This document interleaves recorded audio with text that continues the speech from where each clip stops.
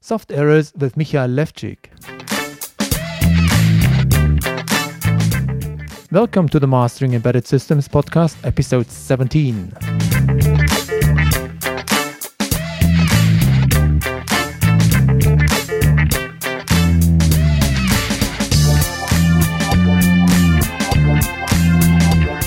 Thank you for joining me for another episode of the Mastering Embedded Systems podcast. I am Georg Lohrer, and this is the podcast about realizing and managing your projects within the embedded systems realm. It's where I give you the know-how and teach you the ways to succeed and overcome your daily obstacles and problems in project work. Do you have heard about soft errors? I do not mean software errors. If not, welcome to the club. I was confronted the first time with this phenomenon of soft errors in late 2011. One customer complained about an instant, unforeseen reset of one of his appliances. At that time, I was responsible for the root cause analysis, and that was the reason to dive very deeply into this kind of physical error of soft errors. Although I am an IT engineer, my natural curiosity pushed me into a total unknown area. I have observed that most of the people I have discussed this situation with were not even aware of the so-called soft errors. It's regularly mistaken as a software error.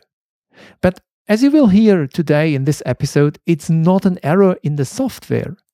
The error in the software is only a result, a symptom of the software error. Sounds interesting, doesn't it? When you feel the same as me. For this particular topic, I have invited one of the very seldom specialists available for soft errors. Michael Levchik was one of my colleagues in 2011 and the years after. He was the main investigator for all soft errors issues we suspected. Michael has a deep knowledge in bare metal software programming. Michael is mainly engaged into developing software for digital signal processors. Thus, he is not only an elaborated and experienced software engineer, but also a great investigator and a marvelous bug hunter. Let's directly jump into it, and let's welcome Michael. Enjoy the interview, stay tuned, and be inspired. Michael, what are soft errors? So, soft errors are like this is kind of error that can appear to microprocessor, this is not an error that is permanent to the chip. So this is not any kind of damage. It's an error that appears once. It's seen once, but then the processor can still work. It's not damaged anyway. And so from what we've known and what the research shows, soft errors are kind of phenomenon which is caused by either some kind of radiation or some kind of particles that move around. And as processor is built of transistors, and those transistors are with the technology getting smaller and smaller, like 35 or 22 nanometers. So when the charged particle hits the gate of the transistor, it causes it to flip, to change its state.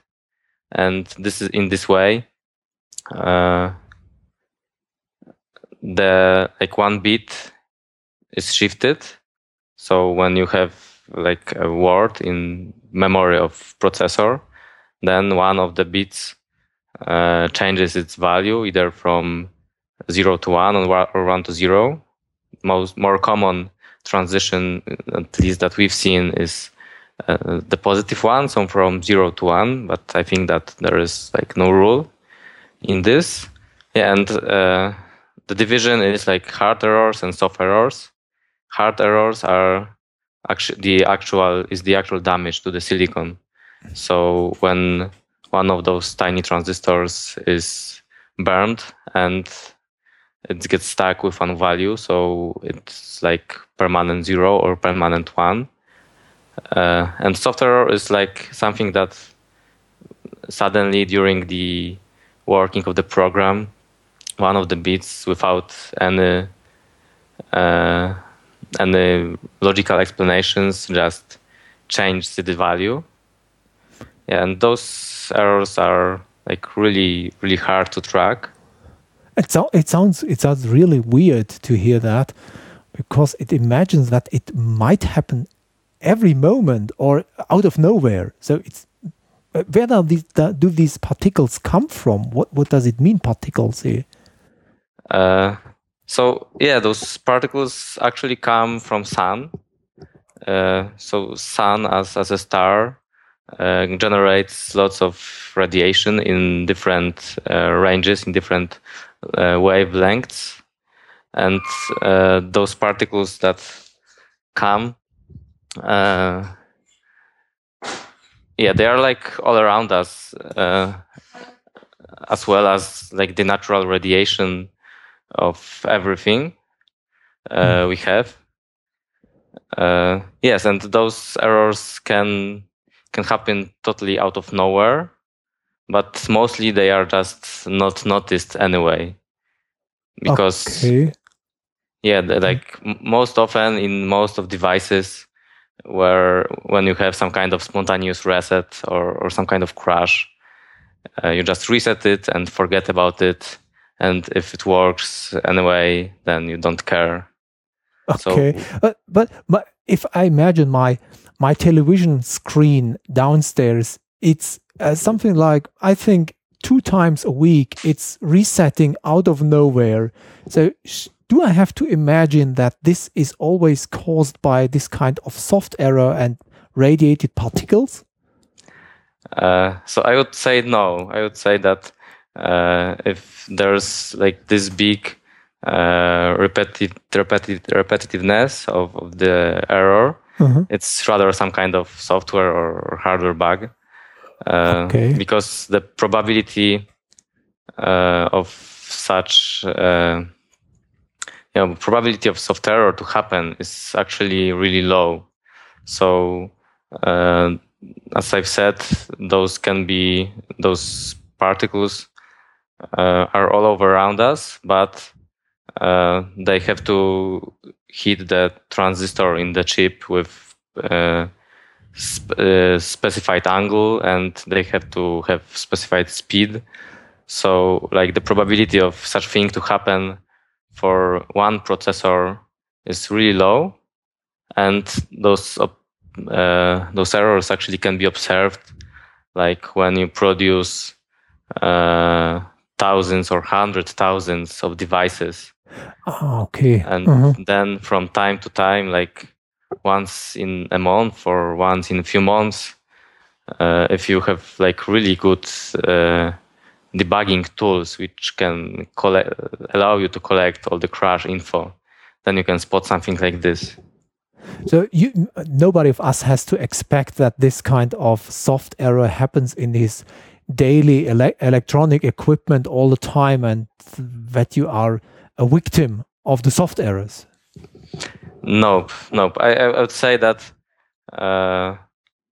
in most of the equipment, that even if this happens, probably nobody would notice it. And actually in all this and all other equipment that is meant to like work for some very difficult conditions, or it's safety related,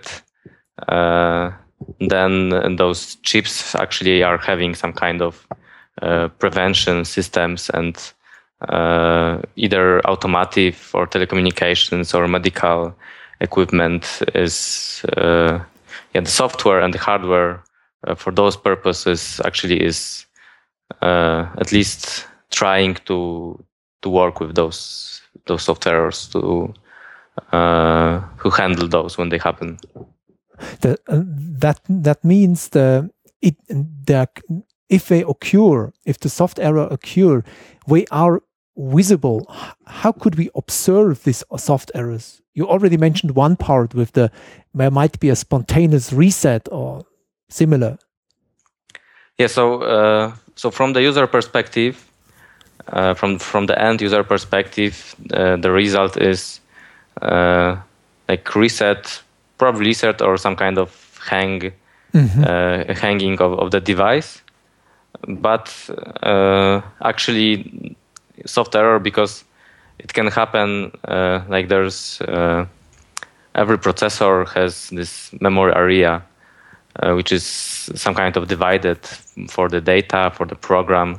And soft error is very random stuff. So actually this can happen on every address of this memory. And depending on what happens, if it's either it's data or it's program, so the results can be quite different. So when this is some kind of media stuff, where there is some kind of stream going on, either if it's voice or video, and the soft error happens on the data, which is just part of stream, then it's completely not visible, because like one word in a stream is actually something that normal user wouldn't observe at all. But if it happens in the program memory, then there usually happen some kind of exceptions in the CPU, which result in usually just in reset of the device. But if I imagine it's happening in the program part, or in the program part of the memory, or where the program resides, and if it toggles a bit there, but the processor is not even using this address, so it's not running in that part, it's not observed, and might even with the next cache invalidation, it might be replaced, and then you do not even observe it at all. Is it like that then? Yes, exactly. So the circumstances for the actual crash to happen, there have to be fulfilled lots of stuff. So not only the software has to appear, but the program counter has to enter the address where the software happened, and if it's some kind of part of code that's not used at all, or it's used very rarely, so it won't be seen. It can be not seen for a long time, or if it happens in cached memory, so it can just be invalidated and be gone and not noticed anyhow. This really sounds a little bit and more or less unbelievable here. But anyway, as you have seen, do you, at the moment you have seen this kind of error the first time? We both were together in the same project, and I remember we were rather astonished about it. And what was it on your side? How do you have felt in this situation? Yeah, so firstly, it was like real headache, because we are having a case which we are investigating some kind of bug report from the field, and like when all the options that we've had, and we've checked every line of code which could cause any damage, and this issue was not reproducible at all, but we still had to provide some kind of explanation. And after quite a long time of investigation, then somebody had told that like issues like those are observable and those can happen. And firstly, it was like surprise. We are struggling in here for a long time, and we should also not only look for the bugs in the code or for the issues with the hardware, but we should also expect that this can just, some kind of cosmic rays can cause the chips to crash or to reset or to do some kind of unexpected behavior. So this was real, a surprise and astonishment that, something like this can happen. And it's not like just a fairy tale, a story, because during the studies I've heard that the chips that are used in some kind of cosmic stuff, that are sent to space, where the radiation is much higher because like we are not protected by the atmosphere. Yes. And those chips are having some kind of special means to preserve something like this. There are few cores which do the same operations, and then the result of the operation is arbitrarily chosen from few of those. But I didn't expect any of this to actually happen to me in my career, as long as I wasn't working with NASA. Yeah. But you were already on the lucky side because you have heard about that already in former times. You haven't remembered it or not taken it into account. However, I was really standing there and I was completely flushed by the situation. I said, what the hell is going on? And when I detected that it looks like there are only two different kind of persons, either the ones who already know it and say, yes, that's available, and the other ones who absolutely don't have any clue, and there is nothing in between, not someone, I have heard about it. No, it's either the one or the other. So if you meet guys who have never heard about it, it sounds quite unbelievable. Yeah, so when like you give someone, especially like some kind of manager or customer explanation like this, they look at you with this like thing on their face that says that they don't believe you. They think that you're just trying to hide some errors, yes. or you're not not actually able to track the bug which is somewhere over there. And it's actually in this case it's some kind of this kind of thinking makes sense, because when there's a bug which you've been tracking for like long time and you cannot reproduce it, so like saying that this is a software or this can just happen and there's no fault on our side sounds like a very good excuse for not continuing on this research anymore. Yeah, it sounds like a free lift all the time. Yeah, so it's but on the other side, it's what you just mentioned is, I think, very important to remember that these kind of errors are completely unpredictable. They are not foreseeable, and they are, of course, not repetitive. So there is no opportunity, no way to do it again. Yeah, exactly. So it's not possible, like this happens in some kind of field test or anywhere.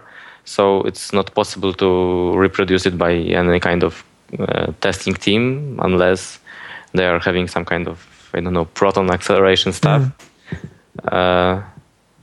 And this is just one shot scenario.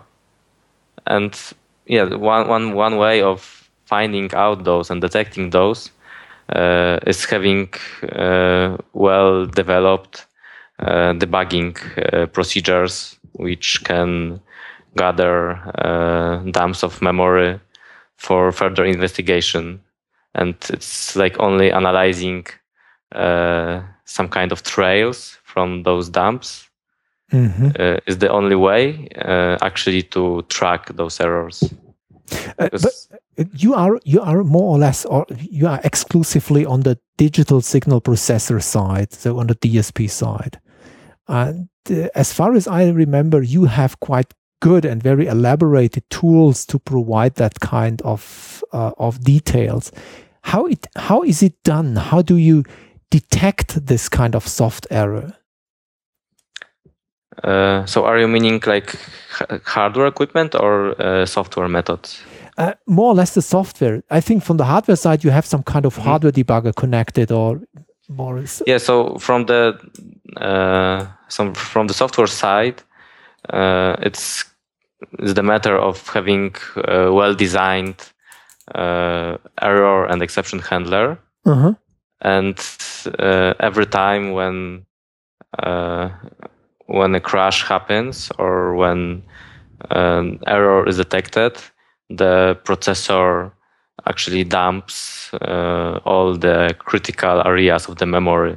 So it dumps like the most important system data structures, as well as the whole internal memory, program, and data. And then all this data is stored to some kind of external memory, and then it's provided for analysis. And using the software simulator of the chip, we can actually check step by step what the processor was doing. And Okay, so it means you have to really dive very deeply onto the assembler level to get it bit by bit or by mnemocode after mnemocode to understand what's going on. Exactly. So lots of chips have this kind of hardware part which is responsible for tracing the processor. Mm-hmm. So it's connected to the program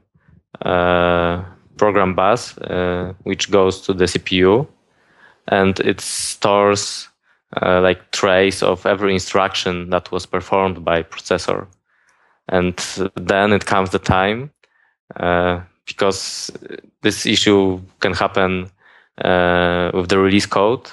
So Mm-hmm. you cannot just look at it in some kind of higher level language as it was debugged, but you just have to follow the assembly lines one by one,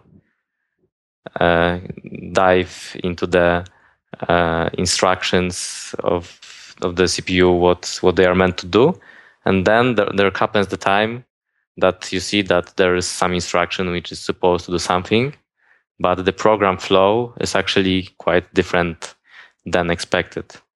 But let me, as far as I know, you also have written the code in a more abstract language, so C, C++, or whatsoever. So the assembler code which is provided is already translated out of the statements of the higher abstract language.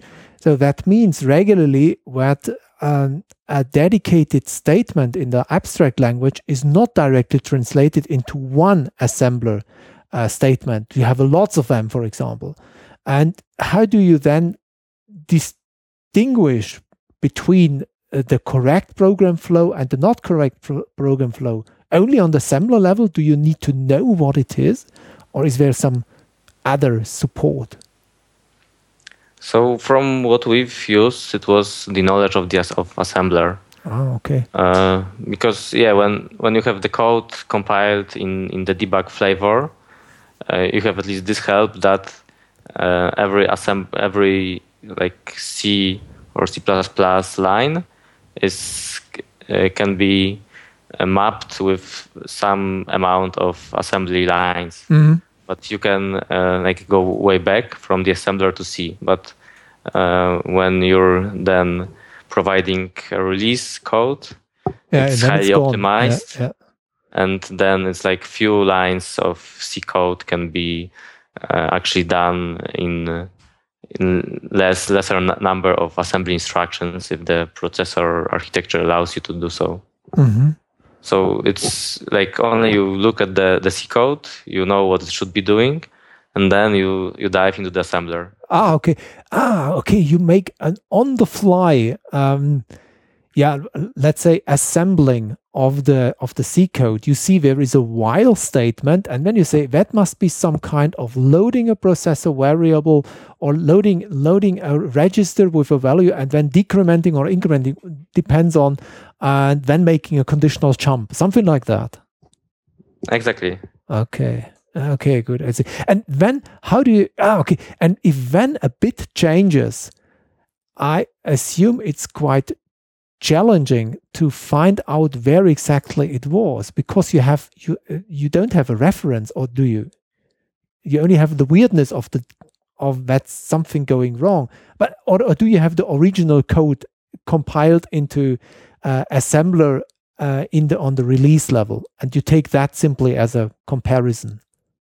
So the other option you've mentioned. Okay. So you can, because the original release code, you can always run and trace and check how it actually should behave in normal conditions. Okay. And then you can compare it with the program flow in different scenario, which you have like traced. And then you can see, like we've observed situations when you are looking at the dissect sequence, because like we are having the dumps from the registers of the CPU, and we are knowing what were the actual. It's like going back, so you have the dumps from the moment that the processor has crashed, and you know what were the values of the registers, and then you go step by step backwards on the program of the program run, and then you are going to some kind of deadlock, because we've seen that this shouldn't have happened, because like with this state of the registers and this sequence of orders, like this behavior is not possible in normal ways. But that sounds really an expert's work. Yeah, it does not sound like rookie work. Yeah, so it requires like experience with the processor. You have to know the architecture of processor. You have to be familiar with the assembler, and as well as the debugging techniques of how actually all those peripherals, like this tracing stuff, works and what it actually does. Yeah. So yeah, on a few of the guys in our team were actually taking care of such stuff. Yeah. I remember that always. If it comes to this soft error, let's say, suspicion, it were always the same guys addressed. But now I know why. Yeah, so it knows it needs a particular deep amount of knowledge about the whole situation. It's not enough to know the C code. Ages away. Yeah, so like I think that lots of most of developers, when they hear assembler, they are already like frightened, and there's really narrow amount of guys who actually specialize in doing something with it. That for very especially young engineers, it sounds also old-fashioned. Yeah, so assembler, that's what the guys have done 30 years ago. But in fact, assembler is still valid. So every compiler produces assembler code, or at least operational code for the processor. That's then mnemonize for the assembler, that you can read it directly. In fact, it produces directly the binary stuff for the processor. Okay, Michael. But anyway, so this is a very interesting insight of that one. But I think. You have some minutes ago, you mentioned already some details how you have treated soft errors. How do you have managed to handle them? So both from the analysis point we already have discussed, but was there any chance to capture it or to handle it during runtime? So during runtime, there are some kind of, from the software side, there are some kind of software routines that are meant to not catch the soft errors, but are meant to provide stability even when the soft error occurs. I've had at least a little bit to do with the safety classes of software, and in there are like special paradigms of writing the code to be like more resistant to any kind of memory damage. So even if the memory part of memory is damaged, the code has to be written the way that it still won't at least do any dangerous stuff. I see. It happens, but still the software side is like the amount of possibilities very limited, and there are very good and well developed ways of finding out and dealing with soft errors on the hardware side. And how? So one of the things is calculating checksums from the memory. There are, depending on the silicon vendor, those peripherals are called different ways, but they all work the same. So for some page of the memory, there's calculated a checksum, and depending on the length of the checksum and the detection possibility of this code, of this calculation, is like 1 bit per 256 bytes or something like this. And it can either detect that the soft error occurred or a toggle of bit had occurred in some unexpected way. And if the checksum is long enough, it can also provide already the correction on the fly. So even if the soft error had occurred, the corrected bit, the toggled bit will be corrected, and there will be special flag raised in the core of the CPU that such an event had happened. But that means for DSPs most likely, not for other processors, or so I've also heard about such of peripherals in other kinds of microcontrollers. Okay. I think it's not DSP related, it's rather related with the field of application of the processor. I see. So if there are like processors for some kind of high level of security involved, then they are having the peripherals like this. And as I've told, different vendors call it different way, but it's always based on checking the memory from time to time and checking if it wasn't changed by a different way than some kind of DMA or CPU access. Okay. So I assume that's something, that should regularly, it should be enabled by default, I assume. It looks like this kind of errors could happen everywhere, but then it should be enabled that we can detect or even correct this kind of soft errors all the time. But like it requires some particular amount of effort for the application to handle this, because one thing is when the hardware can correct it on the fly, but it's also the possible scenario is that hardware can only detect the error, and then the handling of the error has to be done on the software side, and then all the routines that will retrieve the proper flow of the program and handle this scenario can be quite complicated depending on the level of system complication. So in some applications it's just not worth to do it because there's like no need from the application to handle such scenarios. Like nothing will happen if your mobile will just reset from time to time. They do. Yes. Now I got the guilty one. Okay.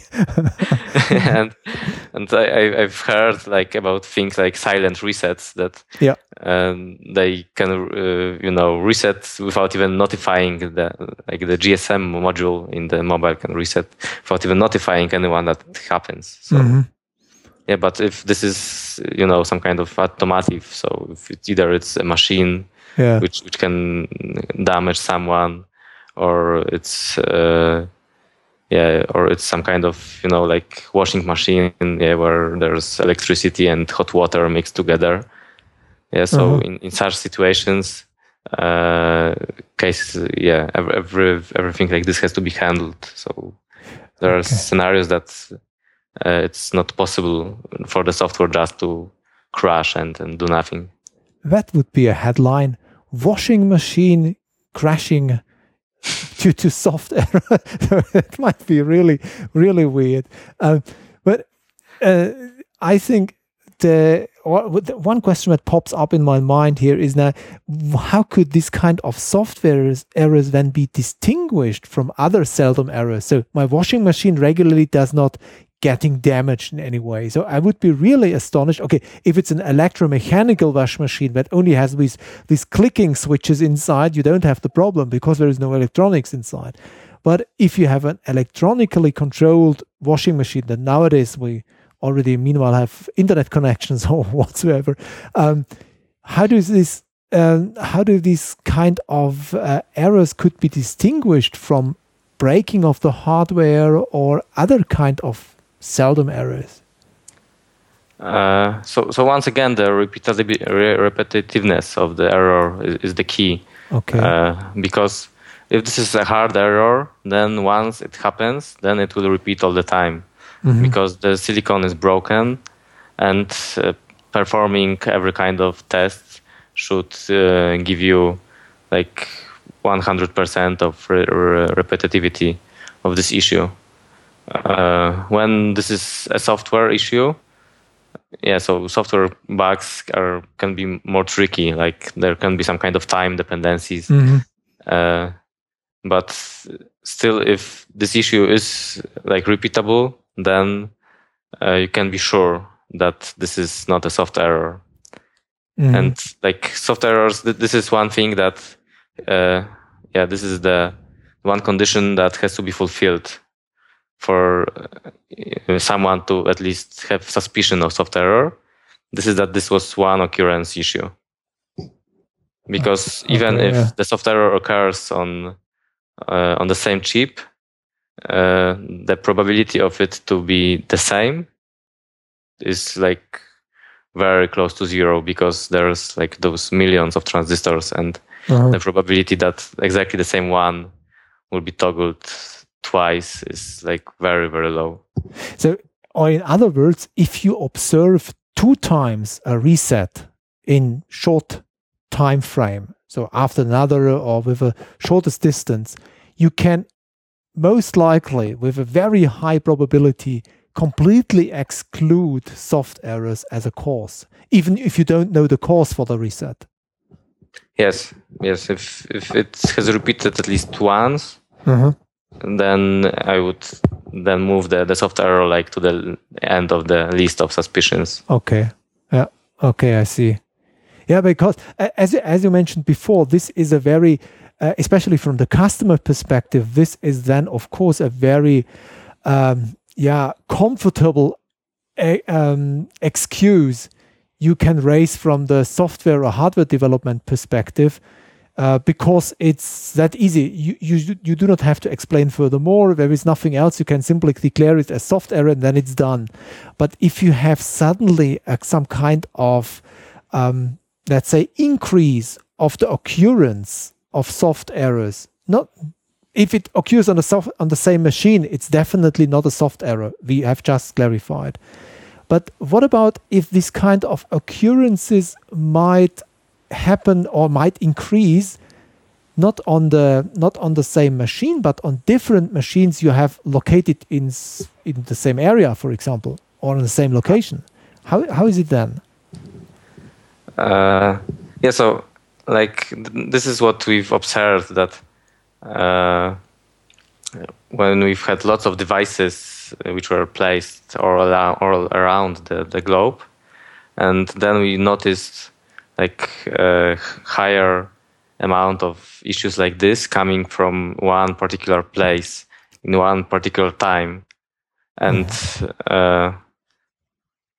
as I've said at the beginning, the soft errors are caused by the natural effects like radiation.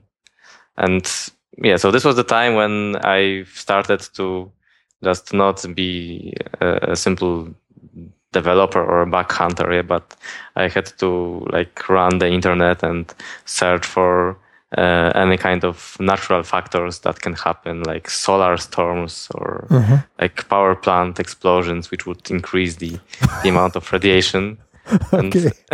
Yeah, we don't hope that. So crossing fingers here.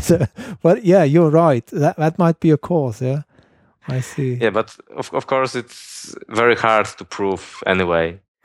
So this was like still some kind of hypothesis with some kind of facts which were like more or less correlated with each other. Yeah, but this still stays like in the area of suspicion. Yeah, I see. But it's simply there is some increase of the occurrence rate, but it's still on a very, very low level. What it's if you are talking, for example, about several 10,000 of items or entities there, how often does it occur? Do you have some numbers here, so out of mind?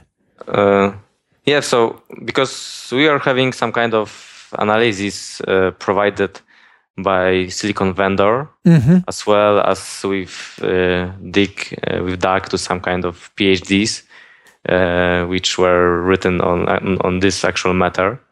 So there is like some kind of specified probability for this to happen for one chip, which is very low.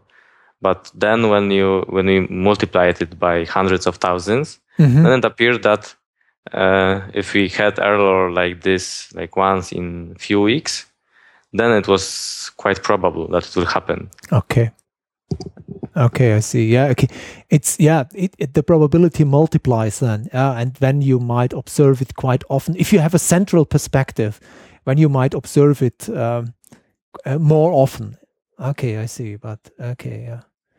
So for all the ones who are engaged into for example, mobiles, okay, we already have excluded it because it might occur anyway that the system resets, but nobody cares for it, or someone cares, but it happens that often, but it's not that uncommon.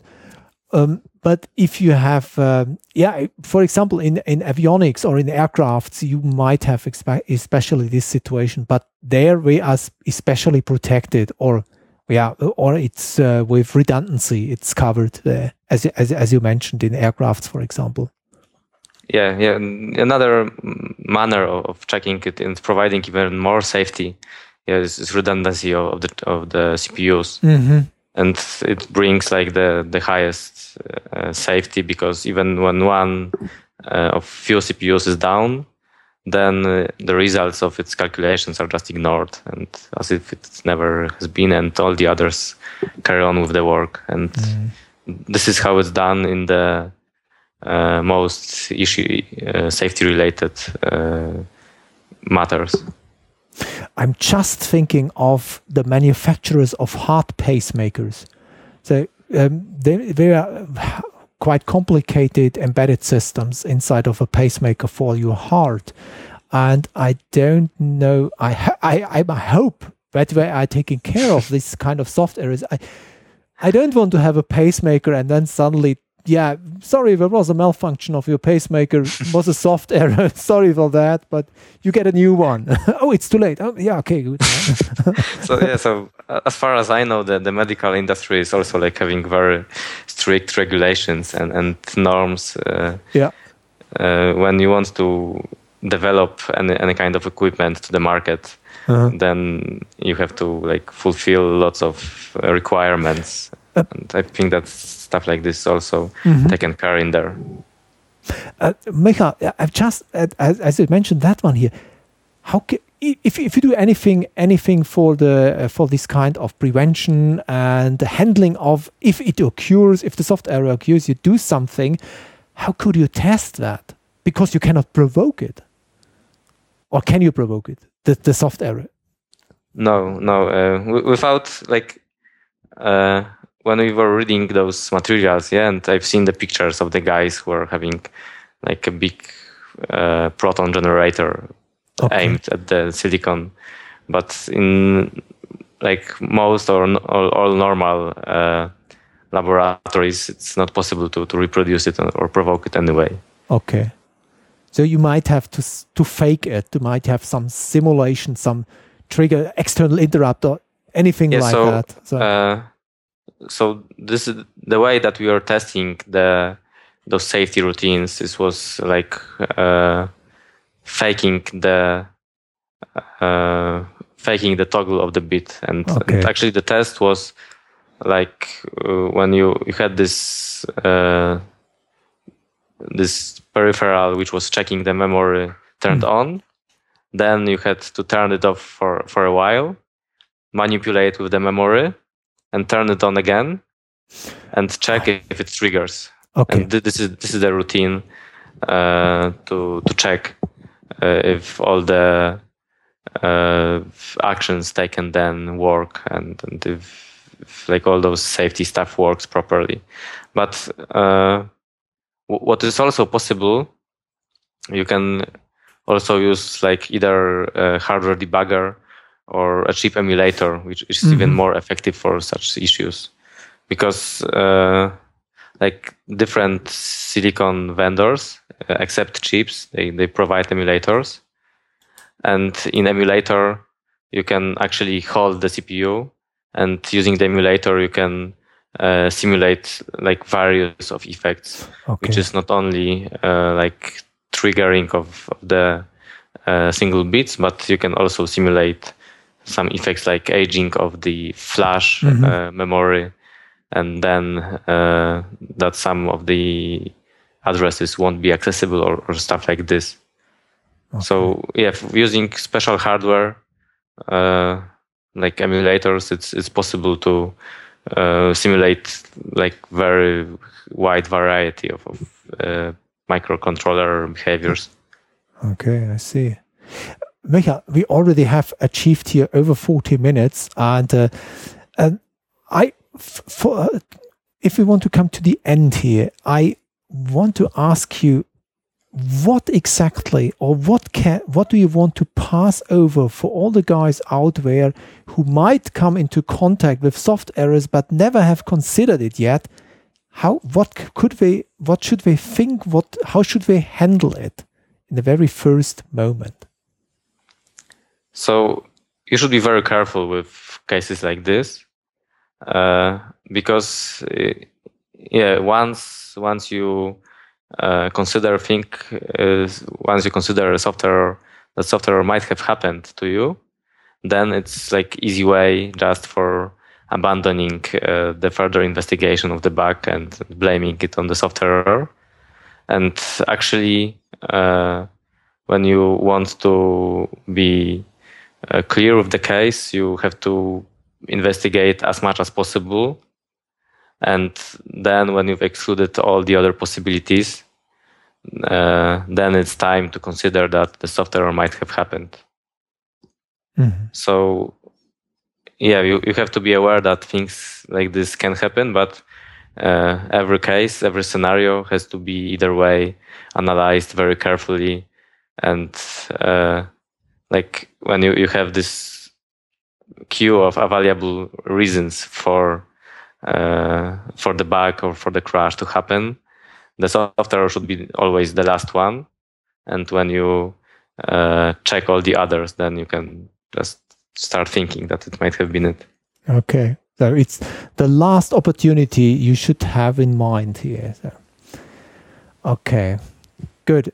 Okay, Micha, many thanks to you for this very worthwhile and interesting episode and information from your side. It would be a pleasure to have you one time again. So I say thank you again. Thank you. It's like also great experience for me to do something like this. Yeah, great. Thank you. So far, the interview with Micha Levchik. And from this point again, many thanks to you, Micha, for spending your time with me and our listeners. In the show notes at embeddedsuccess.com/episode 17 or embeddedsuccess.com/softerror, I have mentioned several links for further reading about soft errors. These docs have helped me a lot to understand the phenomenon.